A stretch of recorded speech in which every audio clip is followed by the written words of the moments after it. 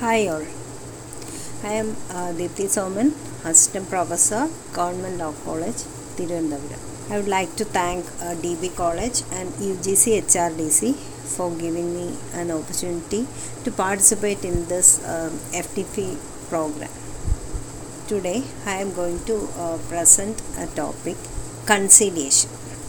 So there are different modes of resolution of disputes, and they are litigation, arbitration, conciliation, mediation and negotiation. So conciliation is one of the mode of resolution of dispute. So it is a type of resolution process, alternate dispute resolution process. So the provisions regarding conciliation is contained in the Arbitration and Conciliation Act 1996, and it is based on the UN Citral Model Law on International Commercial Arbitration and Conciliation.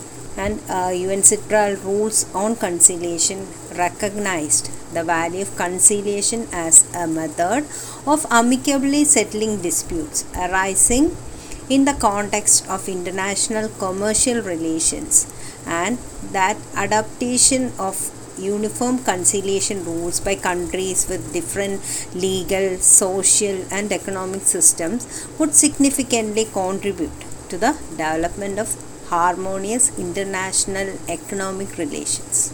And accordingly, these rules were closely followed by the Indian legislators to formulate conciliation rules under Part 3 of the Arbitration and Conciliation Act 1996. So the Arbitration and Conciliation Act is divided into Part 1, which deals with domestic arbitration, Part 2 deals with enforcement of foreign awards, Part 3 deals with conciliation procedure, and Part 4 deals with supplementary provisions. So the main features of conciliation is that it is a most important method for prevention and settlement of industrial disputes through third-party intervention.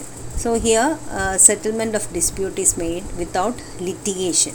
So conciliation is a method of settlement of disputes, and it is a process by which discussion between parties is kept going on through the participation of a conciliator, and it brought both the parties of dispute into harmony. So according to this act, the role of a conciliator is that he is not the decision maker for the parties, but he strives to support them in generating options in order to find a solution that is compatible for both the parties.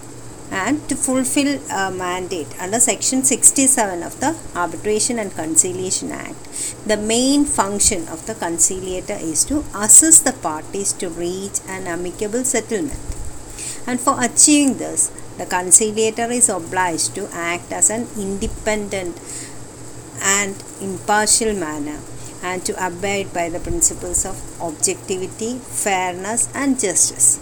And the conciliator can make proposals for settlement of the dispute at any stage of the conciliation proceedings and formulate and reformulate the terms of possible settlement. So the process of conciliation is an alternate dispute redressal mechanism and is advantageous to the parties in the sense that it is a cost effective and expeditious.